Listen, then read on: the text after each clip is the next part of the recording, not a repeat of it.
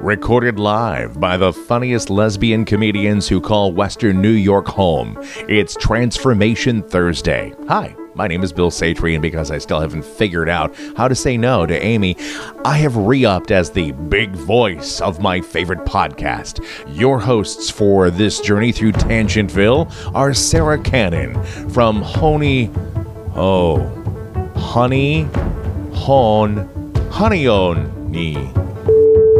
Where's the pronunciation guy? Falls of New York. Well, that town. Honeoye Falls, New York. And Amy Stevens, who hails from White Bear Lake, Minnesota, don't you know? But now, both call Rochester, New York, not Minnesota, their home. Welcome to Transformation Thursday. This is Sarah Cannon. My pronouns are she, her. And my name is Amy Stevens, and my pronouns are she, her as well. Welcome to another fabulous episode of Transformation Thursday. This week on the podcast, we have Chris Davis from Portland, Maine, joining Sarah and I. Chris, well, actually just me, Amy, because Sarah had some other work to do that night for the podcast. We had to pull some double duty to get stuff done, but that is true.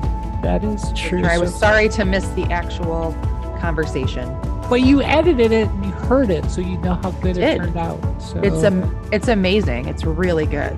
It is a great episode. So Chris talks about their growing up within the Mormon Church. They talk about their transgender kid coming out to them, and then at the same time, Chris comes out to their transgender kid as a lesbian, and there's like leaving the Mormon Church, divorce, and all this stuff. And it's a really inspiring story, and it's fantastic. And it's just full of love, and it's just wow. It is. Yeah. I agree. That was actually what I was going to hit on. My favorite part of the interview conversation. Well, let's hold on to that, and let's call this a tease. And we'll be right back with my interview with Chris Davis right after Bill Satry, the big voice of Transformation Thursday, reminds you that what you are listening to is copyrighted material. This is Bill Satry, the big voice of Transformation Thursday, here to remind you that what you're listening to is copyrighted material. All rights reserved 2022. You can find Transformation Thursday online by searching for @TransThursPod on Facebook, Instagram, and Twitter. On Apple Podcasts, please leave us a 5-star rating and a glowing review. It's free and does help get Transformation Thursday to a larger audience. Welcome back to Transformation Thursday. My name is Amy Stevens, and I still have the pronouns of she, her, and I want to thank the big voice of Transformation Thursday, Bill Satry, for doing all of our voice work. He volunteers his efforts for that, and I just want to give him a big shout out and a big thank you. But before we talk about Bill too much longer, I want to talk about Chris Davis. Chris is joining us from, is it Portland, Maine, or Bangor? You grew up in Bangor. Right. I live in Portland now. Portland now. Okay, so the big city of Portland, right? Yes. So Chris is a former ex-Mormon like myself, and however, one of the big differences between her and I is that she was born and raised in the covenant, right? Almost. Almost. My mom was baptized when I was real little. Okay, so but not my dad. But not your dad. Okay, gotcha. So almost born in the covenant. So close. So close, and that's such a big deal in Mormon culture and Mormon approach to life, isn't it? Yes. And today we're just going to talk about more, Chris's Mormon experiences growing up in Bangor, Maine, and some really traumatic stuff that happened that helped keep her closeted, the transition of her son, and then her coming out to her son, and all this ex-Mormon stuff. So we're just going to have a good time with this, aren't we today, Chris? Excellent. I can't wait. You can't wait, but fantastic. Great. Well, do you have 2-3 hours? No, just kidding. I do. Well, no, I mean, we usually keep it to 40 minutes or so, but we'll probably go a little over tonight because I got a feeling you and I are going to have a lot of fun talking here tonight. I think you're right. Chris, why don't you give us the high level, who you are, where you're at right now, and then backtrack to, your your Mormon upbringing? Well, right now I'm living in Portland, Maine, of course, and by myself and loving that. And I just came back to Maine in 2020 after raising a family in Connecticut. I was a stay-at-home mom for 20 years and faithful in the church, raised my kids in the church, and married a very nice man. And then I came out to him in January of 2020. And that's when my life just took a different direction, and a direction that I could live with. Yeah, you can live with. So can I ask you a personal question there? Because you said live with. Was there suicide ideation there in the background? Yeah, there was actually. My children were real little. And in 2003, they were 1 and 4. And I had a traumatic experience happen in my life. My brother passed away. It really threw me for a loop. And I just really took stock of my life and what I was doing with it and how happy I was with it. And I realized I was not happy, but I was stuck. I came out to myself finally at age 33, 32. 2003. Yeah, 32. Yeah, 2003. And so I still had 17 years to go to raise my kids to adulthood. And I just made the plan that I would raise them until they graduated high school, and then I would be free to end my life. And that would have been the summer of 2020. So you had this plan, and you're not the first person that I've spoken to that's had a similar idea where if I get my kids to here, then I can die by suicide and everything will, quote unquote, I'm using big air quotes here on Zoom, will be okay. Right? And so my follow-up question here is what stopped you from doing that? I had a life coach, actually. Her name is Christine, and she was a friend for like 15 years, and we got together because she needed help to practice her life coaching skills to get certified. And I was like, oh, sure, I'll do that. And this was about, I would say about 3 years ago from now. And we made this whole plan. She did all these assessments. She helped me pick a career and helped me get into school and just made a whole big plan for me for my future. And then I finally just confided in her, I'm not going to be doing any of this because I already have a plan, and it doesn't include anything but just finishing being a wife and mother and then dying. What was her response to that? She was so compassionate. She was shocked. She had no idea. And she was really loving and wanted to dig deeper and help me discover my worth outside being a wife and mother. Because, in the church, we're taught that wife and mother is our greatest calling, our greatest blessing, our greatest fulfillment of our purpose and destiny. And I just never felt called to those things. And so I was performing those things just to be obedient, and I didn't feel it. Yeah, and obedience is such a big thing in Mormon culture that people outside of the church and the culture just don't really understand how important that is, especially, in the last 10 years of the church. Like, it's all about obedience. And so do you think she saved your life, or do you think just because of her loving compassion, did that save your life? She saved my life. She did. I don't know how I got the courage to tell her about my suicide plan, but she just took it and helped me mold it into something that I could live with, something that was a life worth living, which is the name of my memoir that I'm writing. Yeah.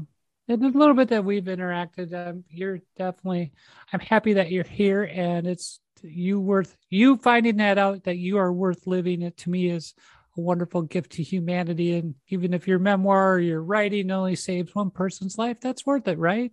Right. Exactly. But I got a feeling it's going to touch a lot more lives than just one person now. So that she saves your life, but let's backtrack though, because you weren't quite born in the covenant, but you grew up in the church primarily, correct? Yes. And in Mormon culture, it's traditional for a child, the age of accountability is what it's referred to inside of the church, because the original prophet of the church, Joseph Smith, said children at the age of 8 are quote unquote accountable. But you were not baptized at 8, you were baptized at 9. And so And in Mormon culture, that's a big deal. And people don't really realize that. Tell us a little bit about, your early childhood memories in the church and how you came to be baptized at the age of 9. I went to primary a few times. My mom wasn't really active. She was baptized when I was real small. And I don't have a Mormon audience like some other podcasts. So so primary is Sunday school for kids that are under the age of 12. Yes. I just want to make sure we get that explanation in of what that is. I appreciate that. I didn't realize that.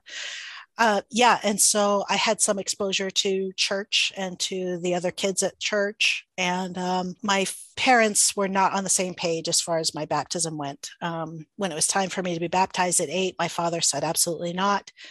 And my mother was really, really hoping that I would. And so for a multitude of reasons, they got divorced when I was 9. And my mom rushed me to the bishop and said, she wants to get baptized, And so during the interview, here I am, 9 years old, alone in a room with a grown man asking me questions. And he said, that's normal. Yeah, it makes me cringe now, but at the time it was normal. And I told him what my father told me to tell him when I was asked the question of when I want to be baptized. I said, I'd like to wait until I'm 16 when I can make a better decision. And he was really confused by that because my mom had said I wanted to be baptized. He just wiggled my answer around until it fit what he deemed as I wanted to be baptized. He was like, well, you like it, right? You like being at church. You feel good here. You want to get baptized someday. Yes, yes, yes. He took that as, yes, I want to be baptized. And so it was only a matter of weeks later, and I was riding in the car with my mom, and she said, we're on our way to your baptism. Oh. And I was really surprised because I didn't tell her what my dad told me to tell the bishop, but I just assumed that the bishop would take that as I wanted to wait because I said I wanted to wait. But he didn't tell her that. And so I showed up at the chapel. Yes, so you show up at the chapel. Who's there to baptize you then? Because our home teacher. I didn't know until the home teacher. Of course. They told me to put on this starchy white dress, and there were 3 of us getting baptized on that day. And the first one went in. She went into this tub. Her father said a prayer and dunked her under the water. And I was beside myself. I had never seen it before. I had no idea what was going on. And then they said it was my turn. So I step onto the wet stairs down into the font, and my home teacher's on the other side. He comes down his side and he says the prayer and he dunks me, and they say, we have to do it again. You weren't all the way under. And here I am standing in my pre-adolescent, almost nakedness in front of these people that I don't even know. And they have to say the prayer again, and I get dunked, and I have to say all I felt was wet. I did not feel any magic. How do you feel? Wet. Yeah. Okay. Yeah. So then from that moment, I was told that I had promised obedience at my baptism, and that because of that covenant that I had participated in, I was obligated for eternity to follow Jesus and to do what the church told me to do. Well, this is a pattern in Mormonism where you don't really fully understand the obligation that you just took upon yourself until afterwards. So you don't really understand, like, hey, this is a lifelong obedience obligation. You didn't really get that education until after you go to the Mormon temple, and there's this, there's part in the beginning where it's like, well, if you don't really want to be here, you can leave. But you don't know what you're getting into, and you're there in front of like 50 people. It's not like anybody, I've never seen one person get up and walk out of the temple like, oh, nope, I'm out. See ya. I've never seen it either. Yeah. And I just remember I was in a fraternity in my undergrad. And I just remember the Mormon temple experience. And I'm just like, this is a really bad fraternity initiation played out on a video screen. I'm like, this is stupid. But yet, because everybody else is doing it, I'm like, okay, this is what I got to do to marry my eternal companion. I'm going to do it. Mm-hmm. Yep. I went through the temple just before my mission. And it was jarring. Yeah. And so, what year did you go through? 92. Did you have to do the death oaths and everything? No. Like cut your ball? Okay. No. Right. At least you didn't have to do that crap. Yeah, that was nice. I wasn't aware that I was lucky, but now I am. So you get baptized, you're growing up in the church, your mom has custody of you. Is your dad involved with your life? Is he like providing counter programming, or at this point, are you just like, okay, I've made this obedience covenant, and are you like diving all in on it? That's a really good question. I just went along with it because I felt like it pleased my mother. My father was upset when he found out.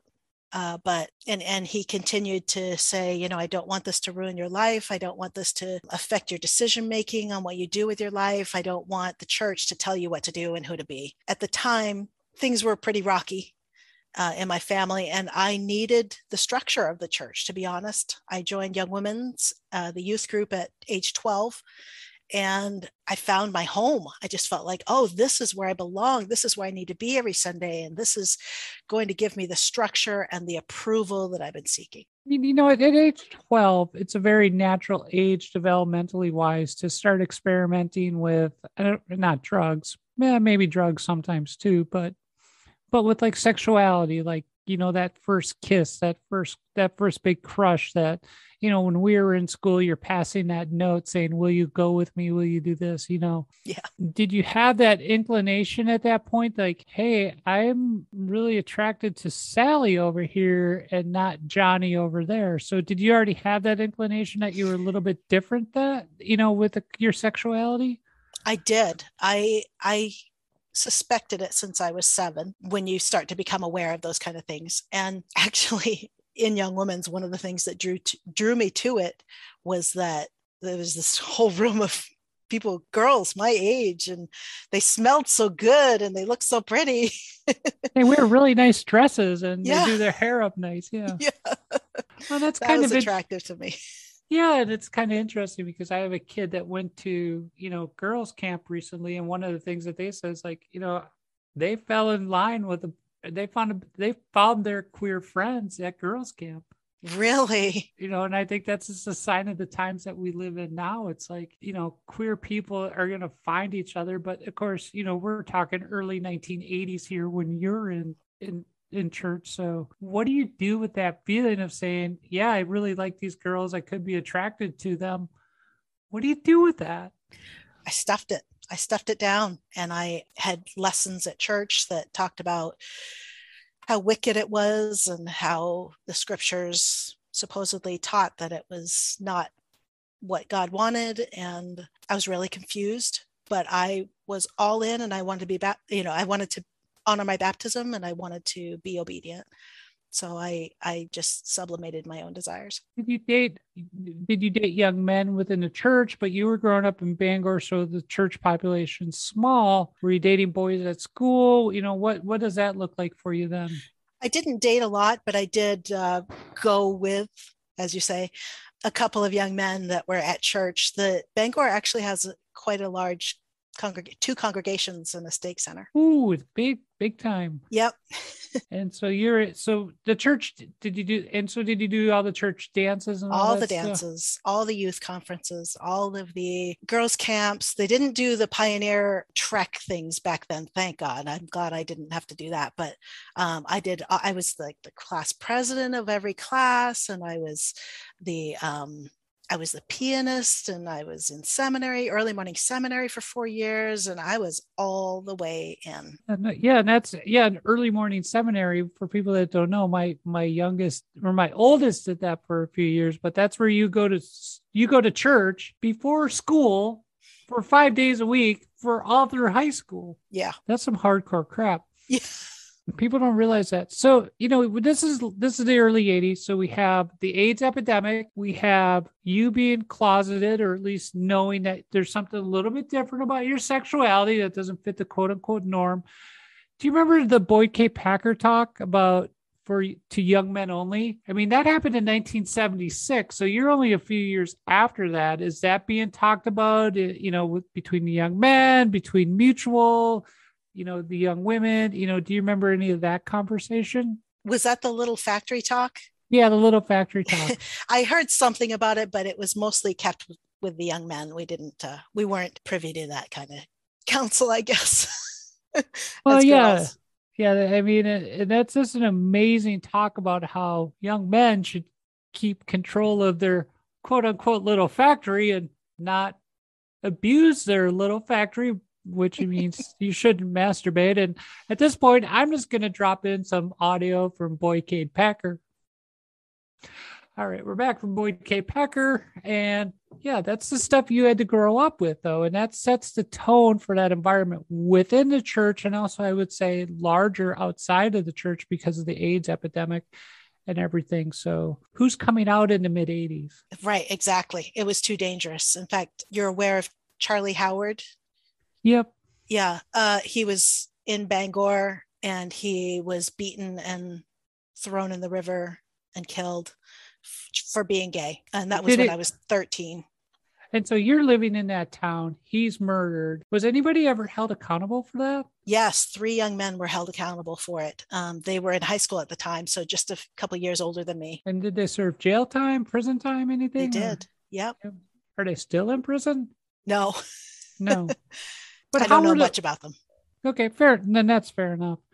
But how were those 3 boys regarded within the community, though? Were they looked at as pariahs or? No, I wish they had been. I wish that it had been a lesson for everyone, but it was celebrated. They were celebrated. They were lauded. They were held up as heroes that were helping to rid the population of weirdos and gay people. It was very disturbing.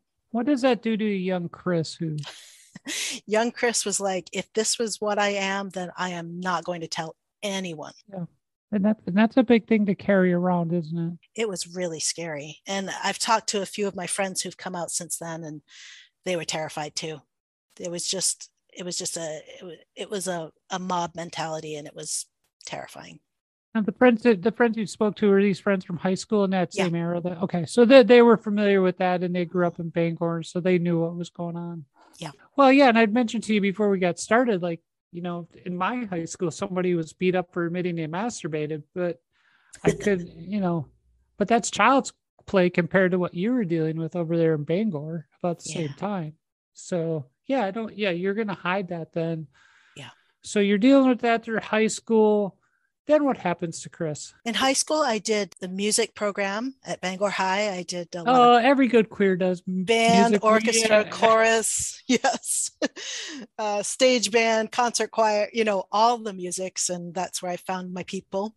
All the gays, who I did not know were gay at the time, but I found out after high school was over that we all had something in common.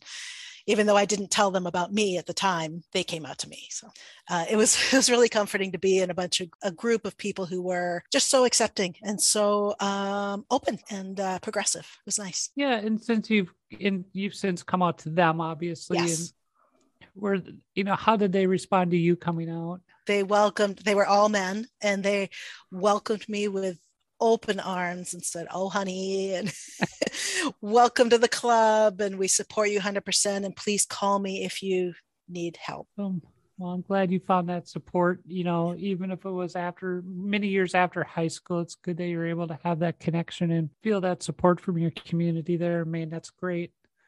So did you go to college? I did. Okay, where did you go to college? I've been to college in a few places. Me too. I went to the University of Maine for a semester. Black Bears. Yes, go hockey. And then I needed to leave Maine. I needed to get out of Bangor. I felt like I just didn't fit in with my friends who were drinking and partying, and I was Mormon. And so I moved to Utah because that was the only other place I had friends.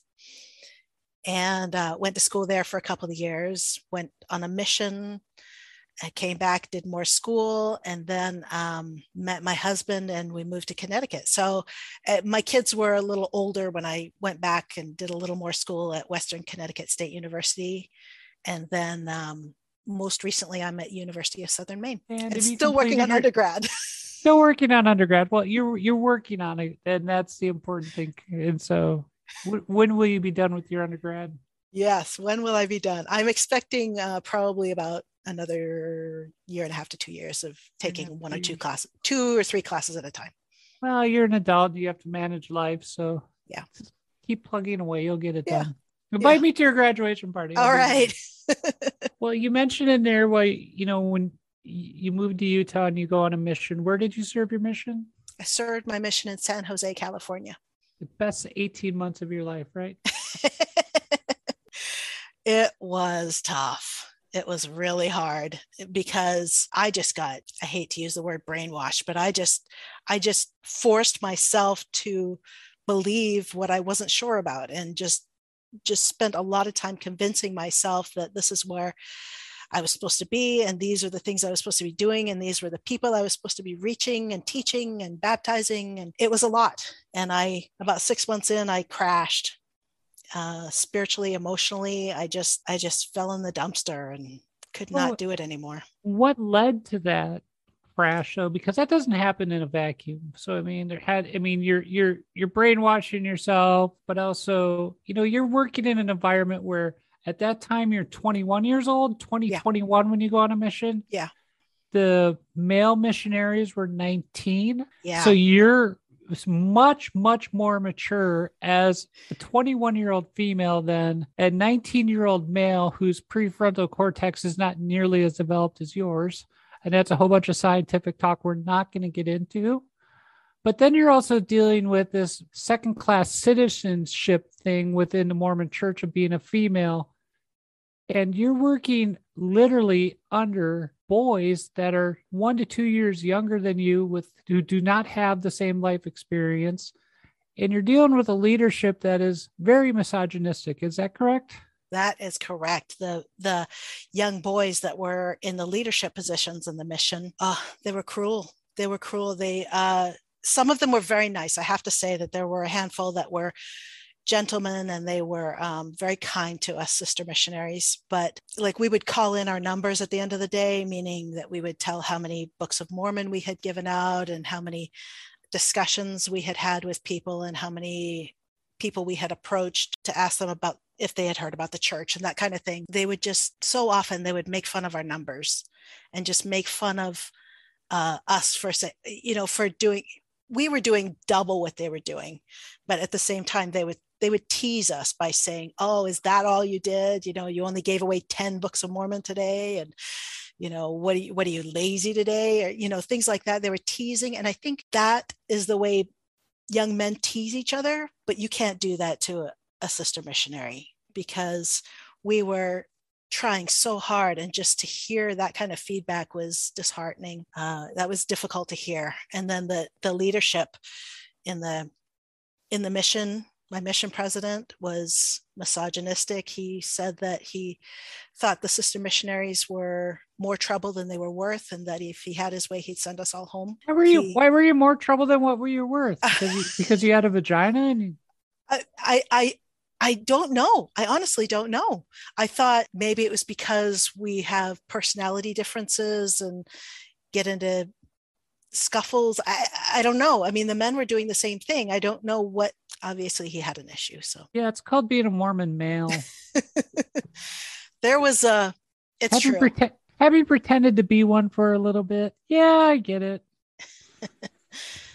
There was there was a bishop in one of my wards meaning one of the congregations that I served in as a missionary in California. And he invited the sister missionaries out of the kindness of his heart and to be generous to us. He invited us to the priesthood executive committee meetings every Sunday morning before church. And so that he would send us out to visit members of the congregation who were less active in the church, less not participating as much or homebound for any reason. And then we would come back to him and give him updates. And he would make fun of these people and just, fun of the inactives, or? Yes. There was one member, she was blind, and we visited her every week to help her, clean her apartment and pet her dog and give her a good message and whatever she needed. And she passed away. And I brought that news back to him, and he laughed that we had gone to visit a dead woman. Oh my gosh. And there was another, yeah, it was cruel. It was unnecessary too. But there was another family who the husband had been excommunicated, and he had told us that he would like to be baptized again. And so we brought that news to the bishop and his counselors, and they just elbowed each other, chuckling, you know, we know why he got excommunicated and all this stuff. I just thought, I don't want this man coming into this environment where he's going to be, you know, laughed at. Yeah. Well, how do you, you know, young Chris being a, you know, 20-something missionary, how do you reconcile that on the ground experience with the faith? It was difficult. It was difficult to separate the man from the office kind of thing. It was difficult to say, well, this man is called of God, so I need to obey him. And yet what he's saying is not of God. That was very difficult for me.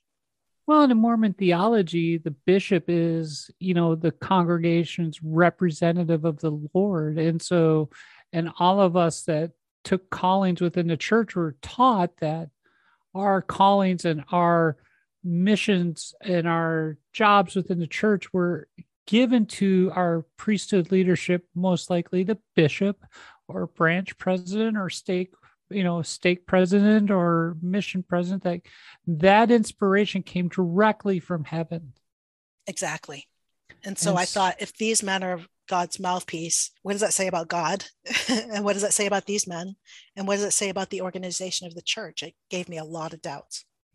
So 6 months you crash and burn, and so I call my mom. Like, please help me. Yes. I was like, Mom, this is not what I thought it was going to be. It's not what they told me it was going to be. I can't do this anymore. Can I please come home? And she just said, I need you to stay out there. I need you to keep going for the next year, to finish your 18 months. And I need you to finish this, because if you come home early, you'll regret it for the rest of your life. And plus, she didn't say it, but it would be an embarrassment to our family. Well, in Mormon culture, people come home from their mission they're looked down upon. Yeah, they are. Yeah, like, oh, you weren't as valiant as you should have been. Mm-hmm. And you wrote a letter home. I heard this in an interview, and you made a comment about enduring. Do you remember that letter? Yeah, I felt like my mom had done so much for me. She sent me packages. She wrote me letters. She sent me pictures of her flowers in her yard. And she just really helped me to feel like I had a home away from home, and that I had support from home. And I thought, she is just asking me to give this one last year to this mission, and I can endure to the end. I can do that for her. That is such a Mormon brainwash thing to say, because I mean, we are taught as Mormons that we are here and we've been chosen by God to come forth in this last dispensation of times. Our spirits are reserved. We're the valiant of the valiant, and all we have to do is endure to the end, and we'll be able to return home to Jesus Christ and have polygamous relations in heaven and create a planet someplace and populate the shit out of it, you know. And so, but we just have to keep enduring, and you know, and you had 1 year, and all you had to do was endure. So I mean, that is just Mormon brainwash speak. It was I really did a lot of gymnastics, a lot of mental, spiritual gymnastics. You must have one strong brain. Yes. Must be really flexible. Yes, it was. It really was. So you stick out. So you stick out the mission. You come home, and is that where you meet? How long after you came home did you meet your husband? I met my husband the year before I left for my mission. Okay. We weren't ready for any kind of commitment yet. And so I went ahead and went on my mission, and we decided that when I got home, if he was still available and I was still available, that we would see how things went. And so I got home and I said, hey, I'm still available. And he ran. He got away from me. He got cold feet. He was a part of a group of, well, I don't want to talk too much about him, but he was No, part I of a got group you. that scared each other about women, and he had cold feet, and so, but I finally caught him. Was that group called Men?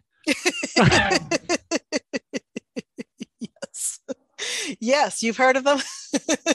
No, a thing or two.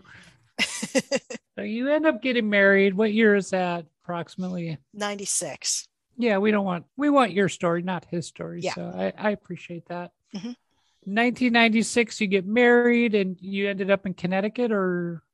Yep, we got married in the temple, and then about a month, 2 months later, he got work in New York, Connecticut area, and so we moved to Connecticut and stayed there for 20 plus years. And you said you were a housewife for 20 years, so that covers that time period then? Yep. And at that time, you mentioned a little bit ago, you came out to him in early 2020, right before the pandemic hit? January 2020. Yep. Well, you really know how to pick your timing when it comes to coming out, right? Let's do this and have some fun. Oh shit, lockdown. Fuck, Chris, come on.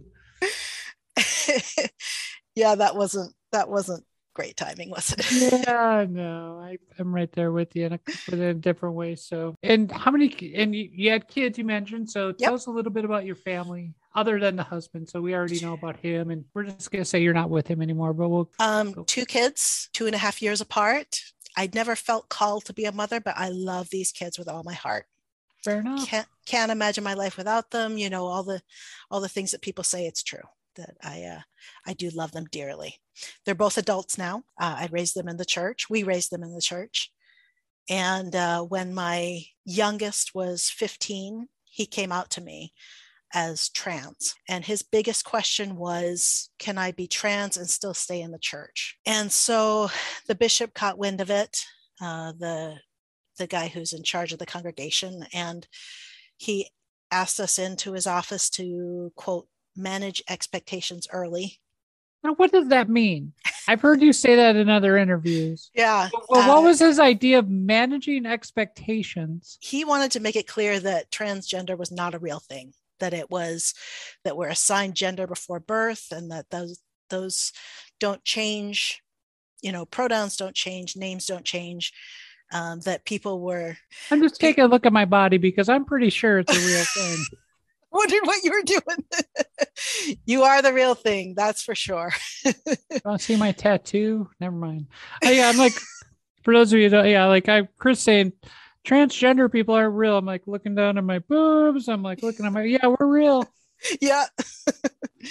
And my son was real. And your son is real. Yeah. Is real. And he was genuine, and he was just trying to, keep his baptismal covenants or whatever, and trying to be faithful, but he had to be true to himself at the same time. So the bishop's managing expectations, saying trans people aren't real. What's Mama Bear's reaction? Well, he was saying also that he wouldn't be able to go to girls' camp, that he wouldn't be able to use the men's bathrooms at church, that he would only be able to go to the women's classes and youth group activities and that kind of thing. And so it went on. And then he started recruiting members of the congregation to his side. He was outing my son to people who didn't know the situation, and he was saying that they were not allowed to use the new name and new pronouns and at church. That goes beyond church, and that was the last straw for me. We met 3 times with him, and that 3rd time I just said, you told us that you were here to counsel us. You told us to go home and pray and get our answers from God. We got our answers, but you're saying they're not right. And I just said, this is not right. This is not from God. This is not holy. This is not what Jesus would do.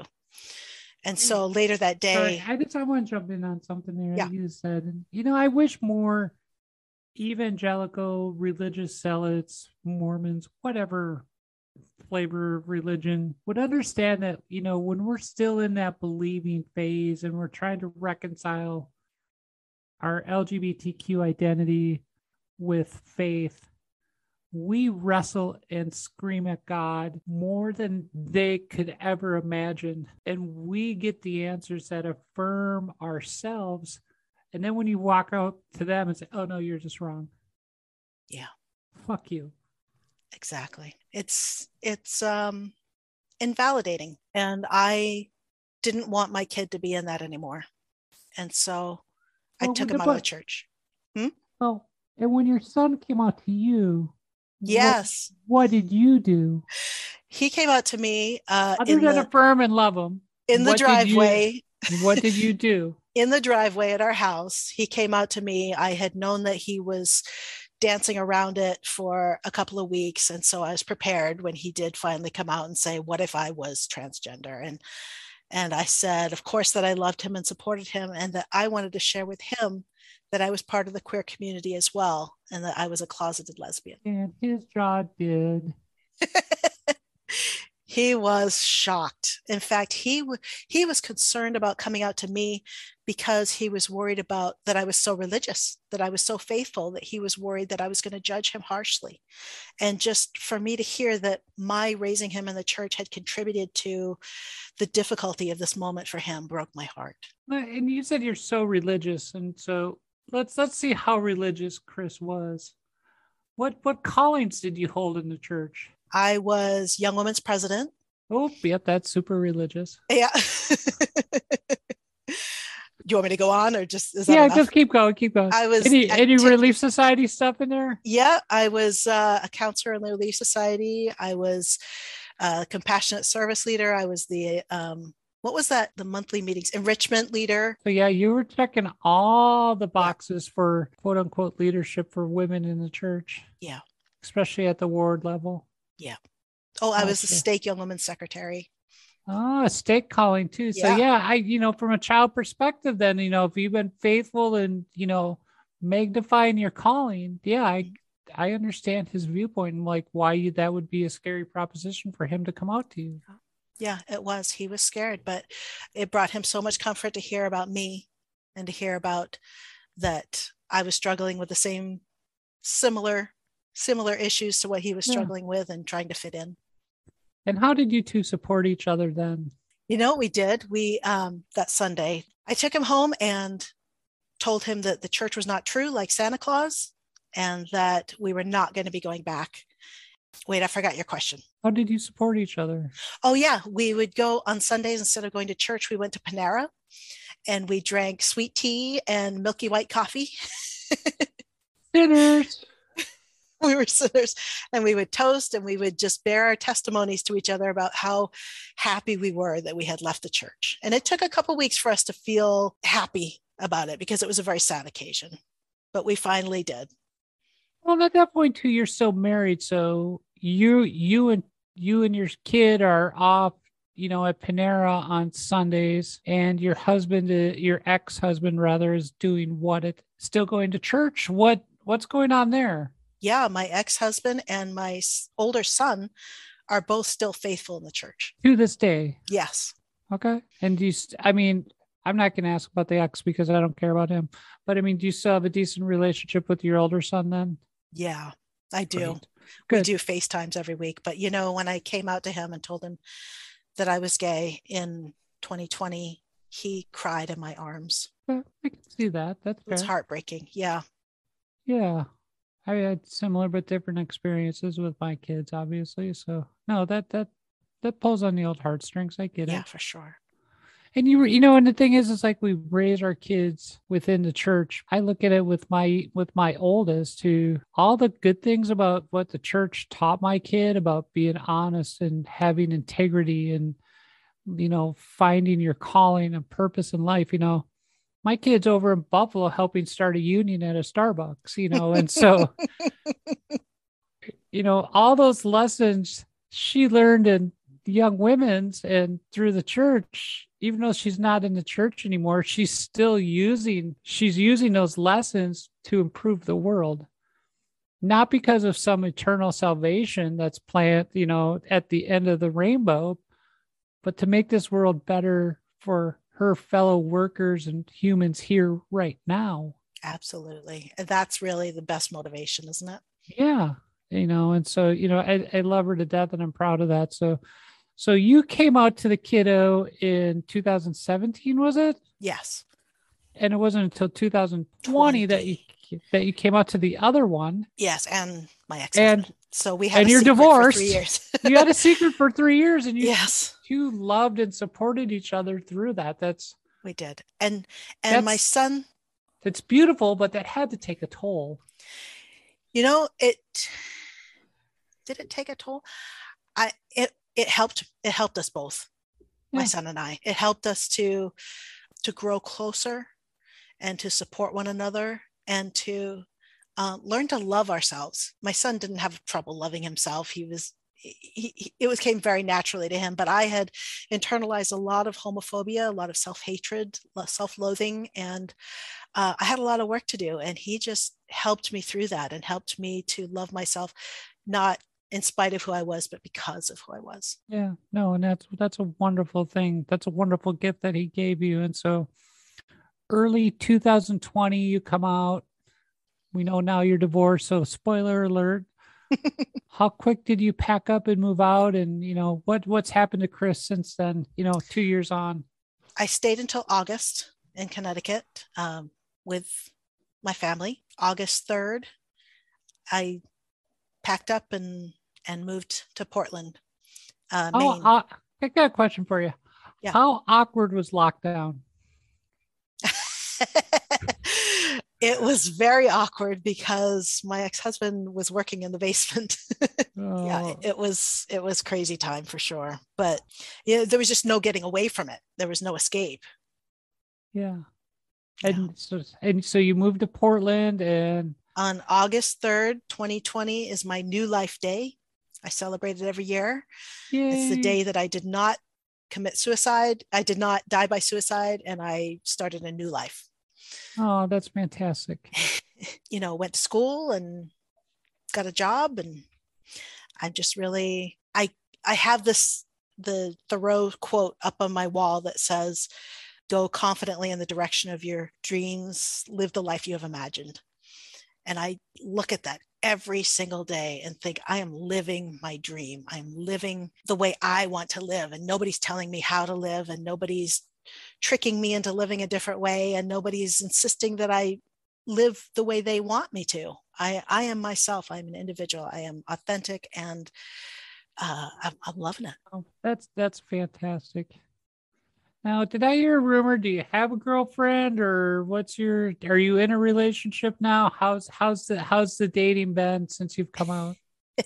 Because that's a different, it's not like it's all, it's not like, oh, I'm going to come out as a lesbian and I'm just going to like date. It's a learning curve. And in COVID, for sure. Yeah. Yeah. So how's that changing your life? And without divulging too much personally, but I mean, I've had success. I've found the love of my life, and we are very, very happy together. Oh, pitter patter. That makes me happy. Yay. And is she in the Portland area there by you then? Yep. Okay. She's not, that was never a Mormon. So that's good. God, yeah. I know my last 2 relationships have been never Mormons. It's like, sometimes you got to explain stuff to them, but then else times it's like, it's just nice not to have to think about Mormonism sometimes with people. So do you know what? The other day I showed her the South Park episode with Joseph Smith. So accurate. I told her everything that they're saying is true. It just, they tell it in a way that makes you feel really stupid for believing it. Yeah. And I mean, have you seen the Book of Mormon? Not yet. I was just about to see it when COVID hit. Yeah, I've seen it a couple times, and there is that same thing. Same thing. The same writers. Same writers, yeah. I mean, and there's this one scene in the second act where the non-Mormons that are watching it are like, they don't understand the deep theology of the scene, and I'm just cracking up laughing. And like, I went one time in London with one of my English friends, and she's like, you're laughing in different spots than the non-Mormons do. And I'm like, yeah, that's because I understand the cultural innuendo, and as well as the doctrine that's involved, or you understand the satire and the silliness of it, but I get the deeper stuff. And she's like, oh, okay, that makes sense. So yeah, you'll have that same experience. So real great. Well, Chris, anything else we want to talk about tonight? I mean, gosh, this has been a great story. Thank you. I've really enjoyed talking with you today. It's a great autobiographical look at your life. I mean, it's amazing. Yeah, I have an essay that I wrote that's coming out in an anthology published by the University of Utah Press. When is that going to be out? That's going to be out in June. It's already available on Amazon to pre-order. What is that called? It's called I Spoke to You with Silence. And my essay is called 5 Reasons I Didn't Belong. Now, what are the, real quick here, are you okay giving out those 5 reasons why you didn't belong? Real high level. Okay, so what are those 5 reasons? One was my baptism was, like I described, was what I didn't want, but I got anyway. Another was some sexual abuse that was swept under the carpet by the bishop. Another was my mission in the patriarchy. Another was the death of my brother and the difficulty that I had reconciling myself and my gayness with that. And then my son coming out as trans. Those are 5 big reasons why you didn't belong. Yeah. But there are also 5 reasons why you belong to the world at large. Thank you, Amy. Yep. So why don't we call it a night there? All right. Well, Chris Davis, it was a pleasure. This is the most time that we've got to sit down and spend with each other. And I have a good friend in, oh gosh, I'm trying to remember, Berwick? Yeah, there's a Berwick. Yep, they live in Berwick. So I know I will be over there this summer. And so when I get over to Berwick, we will make plans and catch each other in Portland. How does that sound? I would love nothing more. Yeah, I imagine we'll spend another day at Oak Orchard Beach. Yes. Yeah, I love that place. It's so great. So been there before. I know the area. So we'll definitely have to catch up when I'm over there this summer. So that sounds Chris, great. Thank you so much for making time for us on this wonderful Wednesday evening, and really appreciate you have a great smile and a great energy. I can feel it through Zoom, and I know that sounds, kind of cliche, but it's true. So thank you, Amy. I appreciate it. I really enjoyed our talk. All right. Sounds great. We'll be back with more Transformation Thursday right after the big voice of Transformation Thursday, Bill Satry, asks you for a couple of hard-earned dollars. Did you know that most social media and podcast platforms do not monetize queer content, and that it takes money and time to host, edit, and market a podcast?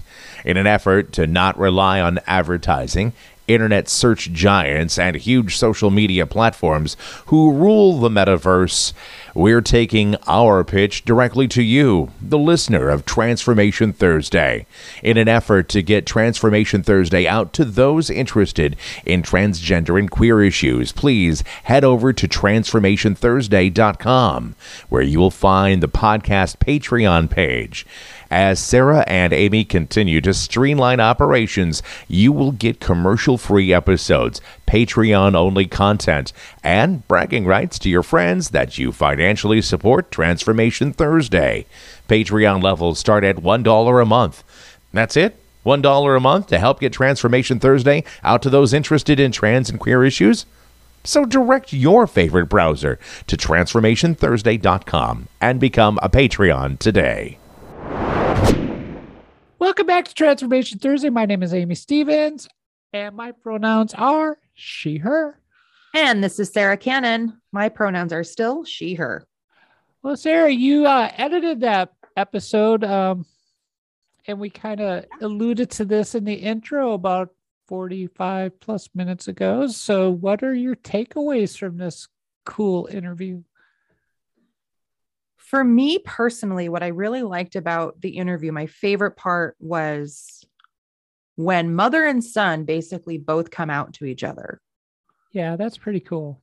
It was so, for me, someone who grew up with a particular faith and converted to Christianity number of years later. Like I grew up Catholic, became a Christian, was in the evangelical church for so many years. I really identified with a lot of that struggle. And so just the inner turmoil that mother and son must have had when they were talking about, I wasn't sure what the other one was going to think. And then once they realized they could just be honest with each other, it just led to so much freedom and relief. And it was just kind of this, I was so happy for them. Yeah. No, I was too. And I love that portion. And what I want to add on to that is not only did they come out to each other at the same time, but then they held each other's confidence for 3 years. Yes. Yes. That's not an easy thing to do. No, but they were each other's safe space. And I just thought in a world where they were having to kind of hide, they could be themselves with each other. I thought that was such an intimate look at like a very intense, but very inspirational mother-son relationship. I thought that was really kind of phenomenal. Yeah. And my takeaway with that, I mean, that moment for me is it's gut wrenching and in a heartwarming type of way, but yeah, I'm really proud of this interview. I modeled this interview on Chris's interview with Maine Public Radio, and that interview is about half as long as this one is. Yeah. But when I was listening to that episode that Chris did for Maine Public Radio, I'm like, and I draw this out in the interview. It's like, I pick up on these things. It's like, I wanted to know why Chris got baptized at 9. And you might say like, that's not a big deal, like 8 to 9, but in the Mormon world, in the Mormon culture, that's a big deal. And I wanted to draw out those stories. And so, and Chris's mission experience and, these things within Mormonism that, unless you know that culture intimately, you don't really understand how deep these things get ingrained in you as a Mormon. Even though I didn't grow up in the faith, I was spent 20 years in it. Yeah. So I really wanted to draw those out, and I was really happy that Chris was so forthright and just really just expounded on these ideas and painted that word picture so beautifully. And I'm really looking forward to her story coming out in the anthology later this year through the University of Utah Press. Yeah, me as well. And she did say she was writing a memoir, correct? Yep. Yeah, I'll be excited to look for that. I should write a memoir too. Oh, don't we all have stories? Yes. Yeah. We do. But I'll tell you what, that is enough stories for tonight. Yeah. We got a lot out of that.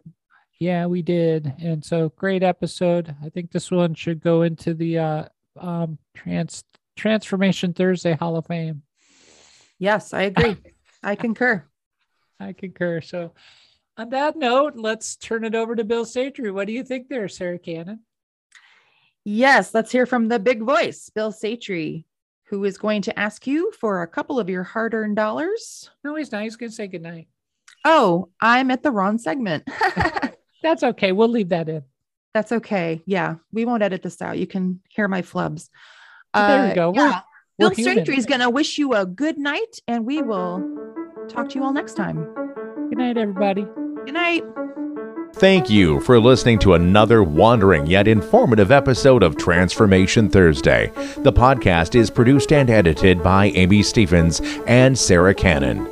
Until we assemble again from the land of 10,000 lakes, my name is Bill Satry, the big voice of Transformation Thursday. Good night, everyone.